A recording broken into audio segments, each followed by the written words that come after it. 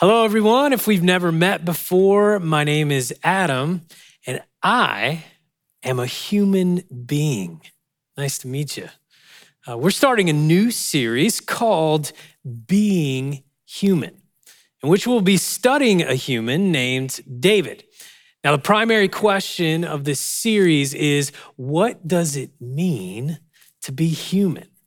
David himself asked this rhetorical question in Psalm 8. What are human beings? That you are mindful of them, mortals, that you care for them. You made them a little lower than God and crowned them with glory and honor. Now, why is this question important? Well, right at the beginning of the Bible, we see this. So God created humankind in his image. In the image of God, he created them. If humans are made in the image of God, then through humans, we should get a glimpse of God, his character, his plans, his purposes. And maybe we can get insights into age-old human questions like, why am I here? What's my purpose? What's wrong with this world? Why do donuts taste so good and vegetables taste so bad? And where did my metabolism go? Maybe that one's a little personal. So what does it mean to be human? Well, it's complicated. It's complicated because humans can be the worst. A couple of years ago, my 80-something-year-old grandma gets a call from a young man claiming to be her grandson, i.e. me. He proceeds to tell her that he's in Vegas and he's made some mistakes and he is now in jail. So he needs her to wire him some money immediately to get out. Now, even though I'm a pastor, I'm not perfect, but I can assure you, like I assured my grandma, that I've never been in jail in Vegas. Even if I had, I wouldn't tell you because apparently whatever happens there stays there. But thankfully, right before she sent the money, she realized this couldn't be me.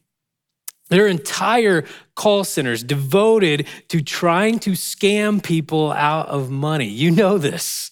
How many calls do you get a day from an unknown number telling you this is the last chance to extend your warranty? Oh my gosh, people can be the worst. Get this. There are people who make turns in their cars without using their blinkers. If that's you today, you need to repent and ask God for mercy. There are people who chew with their mouths open. Get this, can you believe there are people that cheer for the Los Angeles Dodgers? I know. But of course, it gets worse. It gets more serious. Maybe you're a student and you've been bullied because of the way that you look. Maybe this bullying has taken place online. We're constantly reminded of the worst of people every time we hear about a mass shooting, a human taking the lives of other humans. You know, today is Juneteenth, a holiday in which we celebrate the freedom of African-American slaves in our country. As we celebrate and we contemplate this day, we also are reminded of the worst of humanity, enslaving other humans, judging others by the color of their skin instead of the content of their character. Humans can be the worst, but it's complicated because sometimes humans can be the best. I want to show you this picture that takes place at a children's hospital in Memphis. And these window washers dressed up as superheroes to cheer up the kids. Now, why did they do this? Simply to bless kids who are in a scary and painful situation. Humans do these kinds of things sometimes. Now, this next picture is of two Kevins.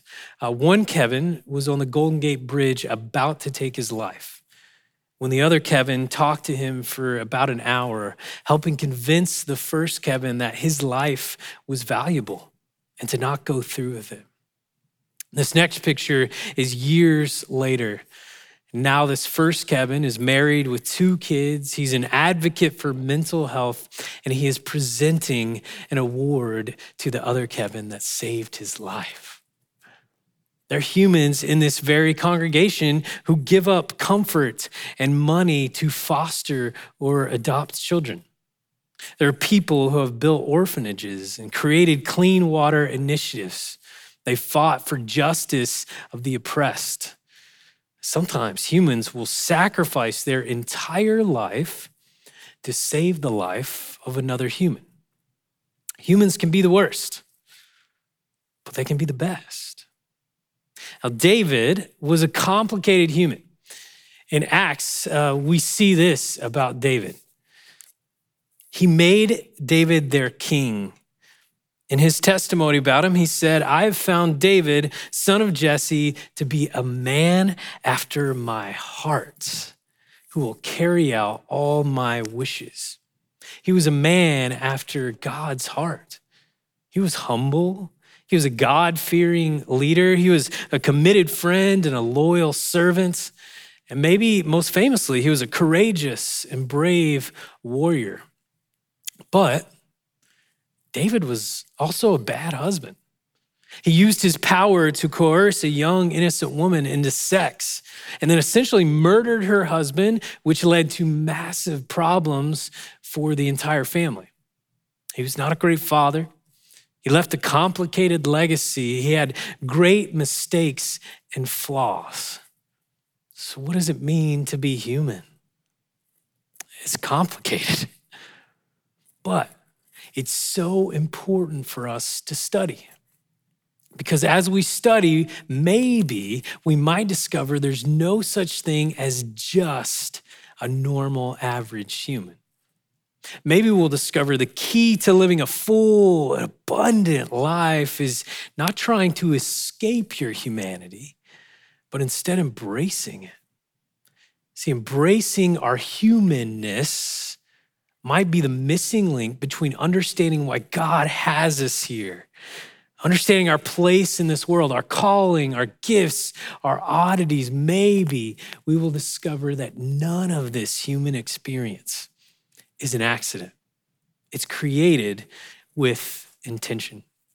So let's start with the creation of humanity. In the creation narrative, we see this.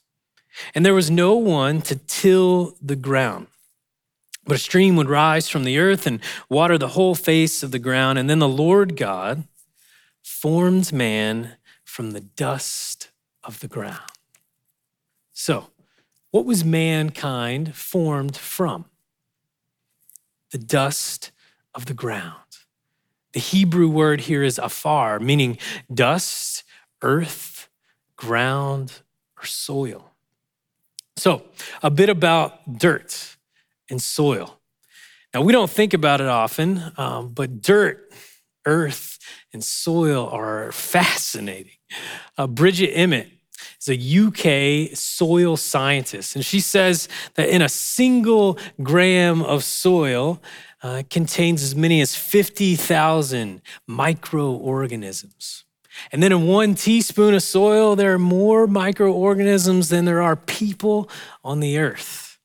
And these microorganisms give off antibiotics, where we derive many of our medicines today. So at its best, soil and earth is teeming with life. And as soil and earth, it gives life to plants and trees, which eventually sustain human life. Now, dirt is more than just dirt, but for most of us, usually dirt is just dirty. I have a picture of my 3-year-old son recently. I didn't stage this for the sermon. This is an everyday experience in our backyard. My kids are dirt magnets. And when we propose the idea of washing their hands, it's like asking them to write a PhD dissertation. Like, we are such strict parents. How dare we? How dare we propose such a burdensome task? You know what else is a dirt magnet? My car. Yeah, you can draw pictures on it with your fingers through the dust. Also, my shoes, my hardwood floor, our sidewalk dirt is usually just an annoyance that gets in our way. And some of you, all you're going to think about the rest of the sermon is that there's dirt on the carpet right now. Thankfully, God created vacuums as well.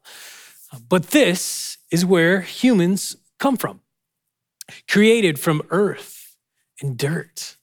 We are organic beings with flesh and blood and fingernails and hair and skin and bones.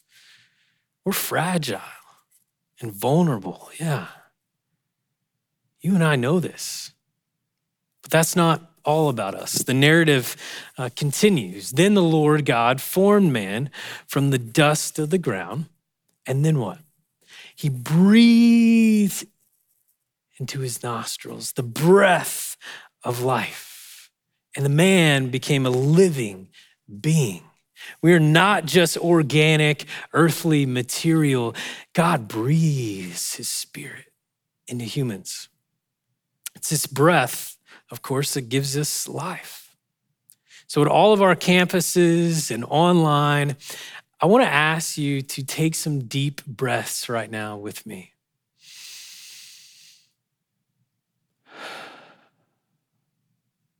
Just continue to take some deep breaths, and I want to talk about breathing for a bit. Every newborn enters the world with an inhale. We all leave the world with an exhale. Each day, we take about 26,000 breaths. Experts say that from our breathing, we should get 99% of our energy, but most of us only access 10 to 20% of that energy. Because of our hectic lives and our constant state of worry, instead of breathing from the stomach, we take shallow, quick breaths from the chest. But it's this deep breathing that activates something called the vagus nerve. And when it's stimulated, calmness pervades the body, slowing our heart rate, decreasing blood pressure, and our muscles begin to relax. The vagus nerve informs the brain to increase feelings of peacefulness. More than ever, we're finding out that breathing is not only essential to living, but the fullness of life. Now, this physical breathing that we all possess is a picture of a deeper reality. The Hebrew word ruah and the Greek word pneuma are deeply connected with the concept of the Holy Spirit, God's divine breath within us. See, humans are dirt, fragile and organic, but also breathed into by the divine Spirit of God. To be human, there's a union between physical and spiritual. We come to life from this union. But instead of embracing this union, what we tend to do is we separate and divide. Just like we separate clean clothes and dirty clothes, we divide into sacred and ordinary, holy and earthly. There are things I do for God, like church and Bible studies and mission trips, and then there are the ordinary, mundane things that I do for myself or my boss, like spreadsheets or checking Instagram. Sometimes we do this with spiritual people. I was officiating a wedding not too long ago, and one side was from Poland, and the other side was from Brazil. And during the reception, there was a lot of dancing, particularly from the Brazilian side, many of whom attend my ministry. And one of them came over to tell me her mom, who was visiting from Brazil, said to her, "I can't believe you're dancing in front of your pastor." I like dancing. I'm horrible at dancing, just look at me, but I like it. But I'm supposed to be the pastor. My mind always focused on God and holy things, not dancing. That's for you pagans. Now, it's similar to when I'm at a meal with a group of people and it comes time to pray and everybody immediately turns to me. And I'm like, you can talk to God too, I promise these tacos will be just as blessed if you pray for them instead of me. I mean, they're tacos. they're always blessed. It's not just spiritual matters, right? We separate people that are gifted and otherworldly because they can put the ball in the hoop consistently, or they've made billions of dollars, or maybe they look beautiful on a screen.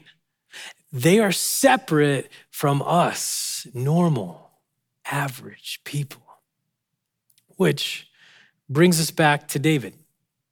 Many of us, when we think of David, we think of this mythic superhero type, the man who slayed a giant. And we envision a conquering hero, sort of like this scripture entails.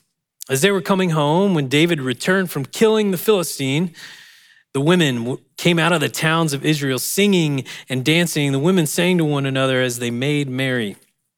Saul has killed his thousands, and David his 10,000s. So we see this legend returning home from an epic battle. Songs are written about him. A parade is thrown.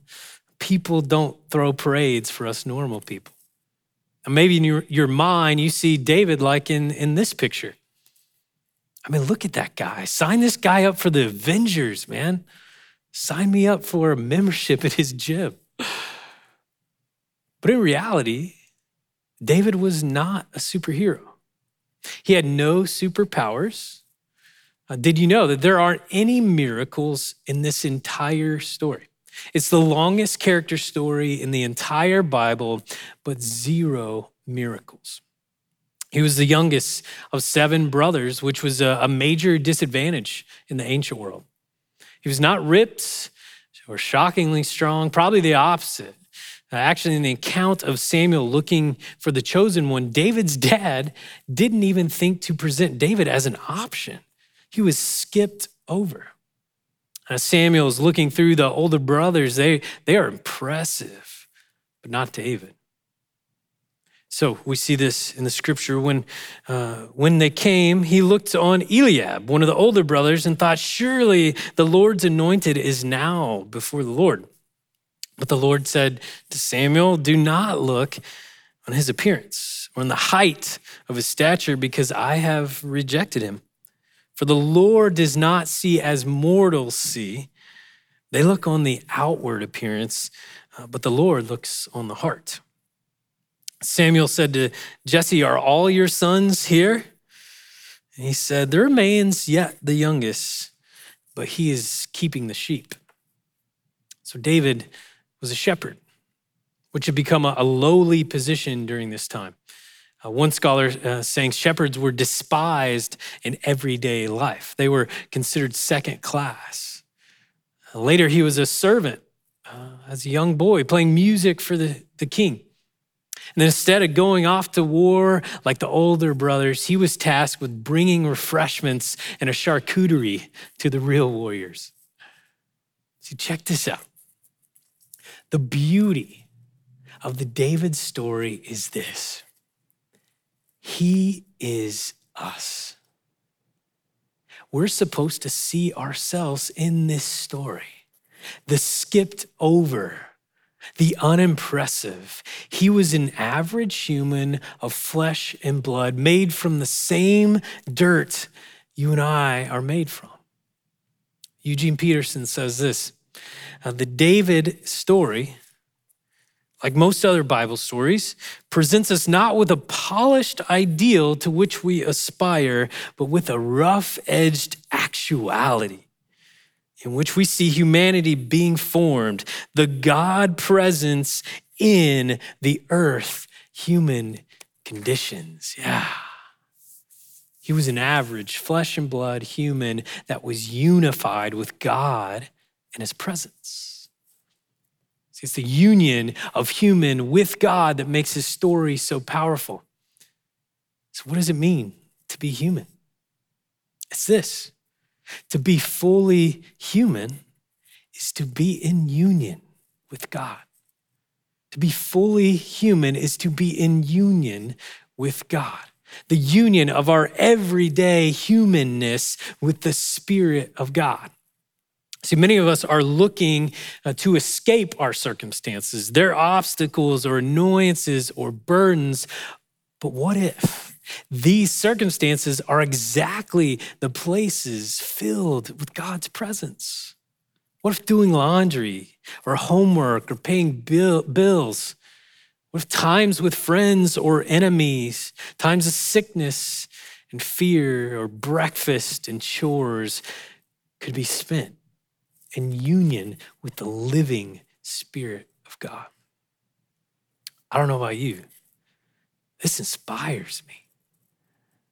Maybe this is what it means to be human. Each seemingly mundane moment filled with deep purpose and union with God. Now, we want to provide you with a resource to help you practice this over the summer. This right here is a psalm book that's available at all of our campuses, where we have a weekly psalm chosen for you to reflect and meditate on. Peterson says that prayer is a tool to connect with God, and the Psalms are a tool for prayer. Now, what you may not know is about half of the 150 Psalms were written by David. He could have written these Psalms while alone with the sheep, dirty and sweaty, or he could have written one when he was in a cave hiding. He was hungry and tired, or maybe after his great successes when he was elated with joy, or after his failures when he was weighed down with brokenness. These Psalms were a way to combine his flesh and blood moments with the presence of God. And that's what we want for you as well. Take this psalm book with you during your normal activities. Read them between emails. Memorize them in the car. Pray them before a meeting. Maybe meditate on them during a lunch break. See, another thing about the Psalms is they were Jesus's hymn book. You know, there are no Jewish worship bands with holes in their jeans and electric guitars cranking out new tunes. The Psalms were the tunes. And as a Jewish rabbi, Jesus would have had all the Psalms memorized. That's not the only interesting connection between Jesus and David. In the first verse of the first book of the New Testament, we see this, an account of the genealogy of Jesus the Messiah, the son of David. He's the son of David because, of course, he was human. For most of us, it's easy to think of Jesus as God, as this superhero floating around, changing all the water into adult beverages, a brain like Wikipedia, never having to be scared or worried because he knew the future. We get the supernatural Jesus, but we often miss the human side. Again, Peterson says, through the Christian centuries, we've had a harder time taking seriously the human elements of the story than the divine. It's been easier to believe that Jesus was God than that Jesus was human. But John's gospel says the Word became flesh and lived among us. Jesus was fully God, but he became fully human, of dirt. The prophet Isaiah said that there's nothing special or unique about his outward appearance. He had no form or majesty that we should look on him, nothing in his appearance that we should desire him. And he had a human family. He had a mom and a dad. He had a lineage that could be traced back to David's adultery with Bathsheba. He had an ethnicity and a culture. Despite the old movies or pictures, his ethnicity was not European with golden locks and blue eyes. He was a Middle Eastern Jewish man. As a human, we can trust that he had blemishes and quirks. Maybe he was the guy that just sneezed annoyingly loud. Or maybe he had thinning hair. Or who knows, maybe he was a Dodgers fan. Just kidding. Jesus would never do that. Sorry, Dodger fan.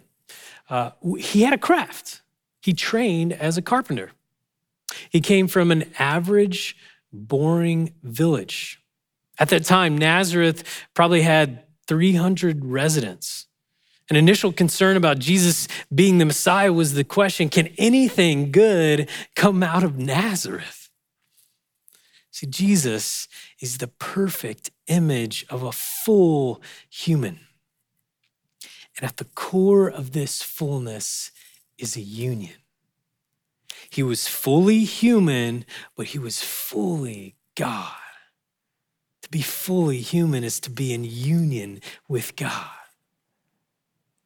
Through Jesus, we see the worst of humanity. People willing to kill someone who's bringing a kingdom of love and justice. But through Jesus, we also see the best.